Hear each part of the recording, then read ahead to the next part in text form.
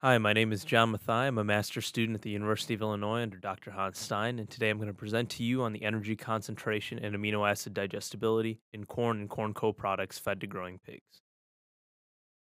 We'll start off with an outline. We'll start with an introduction, then we'll move into the nutrient composition of the ingredients that we used. We'll follow up with the first experiment that determines the energy concentration of these ingredients, then the second experiment, which deals with amino acid digestibility of these ingredients, and we'll follow with the overall conclusions, and then I'll leave you with the take home message. For this experiment, we used four wet milling byproducts, and those ingredients were corn bran, which we will call bran, high fat corn germ, which we will call germ, liquid corn extractives, which we will refer to as LCE, and then a mixture of corn germ meal and the corn extractives that we'll call CGM-LCE. So the first ingredient was corn bran, and what this really is the pericarp of the corn. It's the most fibrous component of the corn kernel, and it's being investigated as a separate feedstuff or as one that can be blended with other ingredients. The next ingredient is high fat corn germ, and how this corn germ differs from typical dry grind corn germ is that it has a higher fat content. Typical dry grind corn germ has about 16 to 18% fat, while wet milled corn germ, which is what this is, has between 30 to 40% fat. The next ingredient is liquid corn extractives, and this is really composed of the soluble portion of the corn that has been removed in the steeping process. And it's important to investigate because there's very little data available.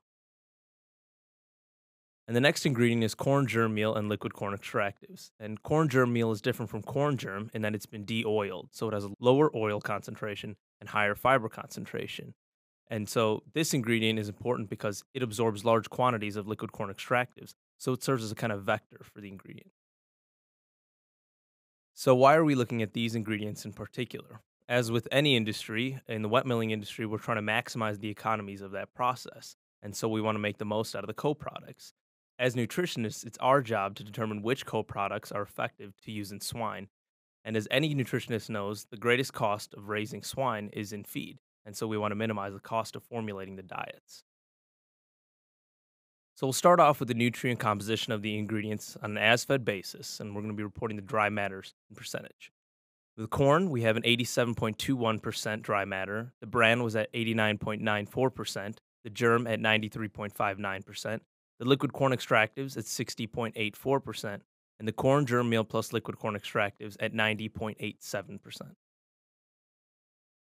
The GE on an as-fed basis at kilocalories per kilogram was about 4,000 in corn, 4,368 in bran, 5,929 in germ, 2,018 in the liquid corn extractives, and 4,211 in the corn germ meal mixture. Again, on an as-fed basis, we'll talk about crude fat. And what stands out here is the corn germ, and you see that has about 30.6%. And that's as we expected, between 30 and 40% from the wet milling. And then we have corn at 3.2%, bran at 3.1%, liquid corn extractives at just over 2%, and the corn germ meal plus liquid corn extractives at 2.5%.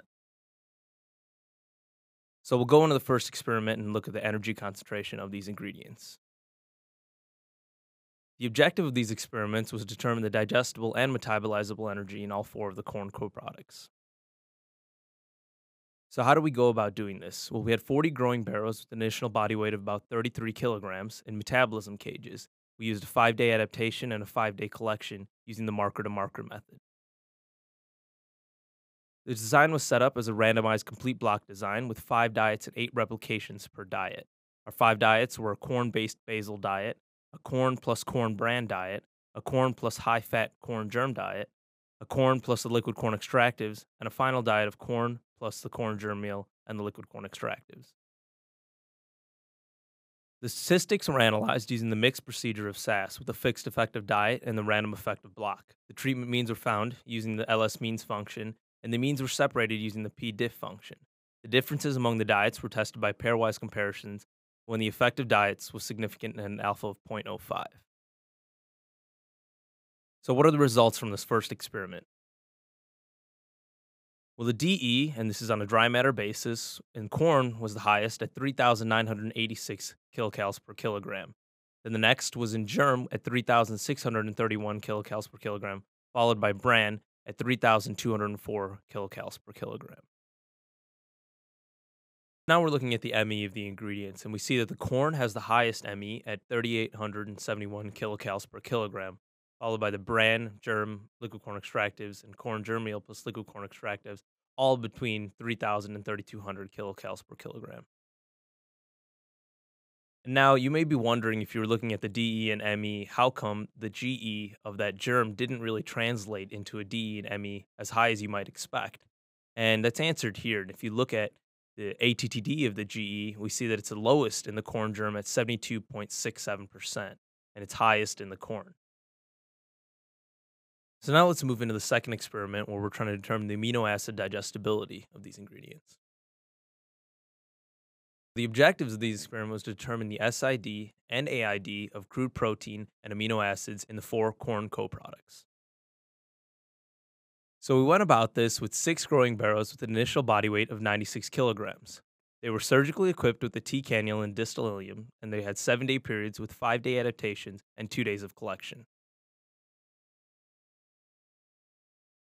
The experiment was set up as a 6x6 Latin square with 6 treatments. Our first diet was just a corn-based basal diet. Our second was one based on corn bran.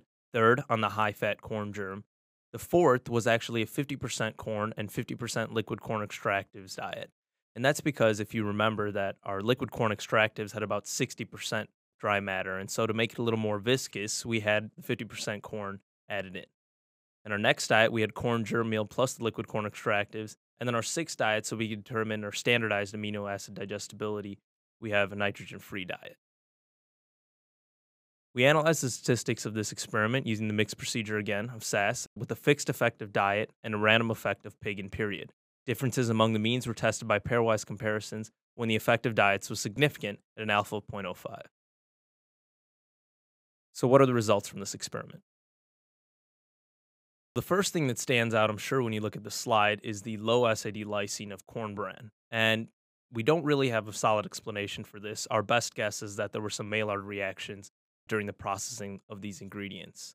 But the corn had the highest at 73%, followed by our liquid corn extractives and corn germ meal plus liquid corn extractives with about 44 to 53%. We'll follow up with the SID of methionine, which is the highest in corn at 92%, and then no significant difference between the other ingredients at about 73%. For the SID threonine, we see our corn is the highest at 87%, followed by the corn germ meal plus the liquid corn extractives at 66%, and then the corn bran at 48%. We'll follow up with tryptophan. We see it's the highest again in corn at 88%, followed by bran, germ, and the liquid corn extractives at about 75%. So what are the overall conclusions? Well, from our DE and ME experiments, we see that the concentrations of DE and ME were less in the bran, germ, liquid corn extractives, and the corn germ meal plus the liquid corn extractives than they were in corn. But among the corn co-products, we see the concentration of DE was greater in germ than in bran, but there were no difference in the ME among the corn co-products. For the amino acid digestibility, we see the SID of crude protein and all indispensable amino acids was greater in corn than in all of the corn co-products, with the exception of the SID lysine in germ and the SID of tryptophan in corn germ meal plus liquid corn extractives. Among the corn co-products, we see the SID of crude protein, lysine, and valine were greater in germ, the liquid corn extractives, and the corn germ meal plus liquid corn extractives than they were in bran. There was no difference in the remaining amino acids among the corn co-products. So what does this leave us with? Well, compared with corn, the corn co-products used contain less ME and a reduced SID of most amino acids. However, the high-fat corn germ, liquid corn extractives, and the corn germ meal plus the liquid corn extractives are all promising ingredients for the swine diets. Corn bran, however, because of its low SID of lysine and high fiber, may better suit ruminants. And so with that, I would like to acknowledge ADM for their financial support and the supply of the ingredients. And would like to remind you that if you enjoyed this presentation, to visit our website at nutrition.ansci.illinois.edu. Thank you for your attention.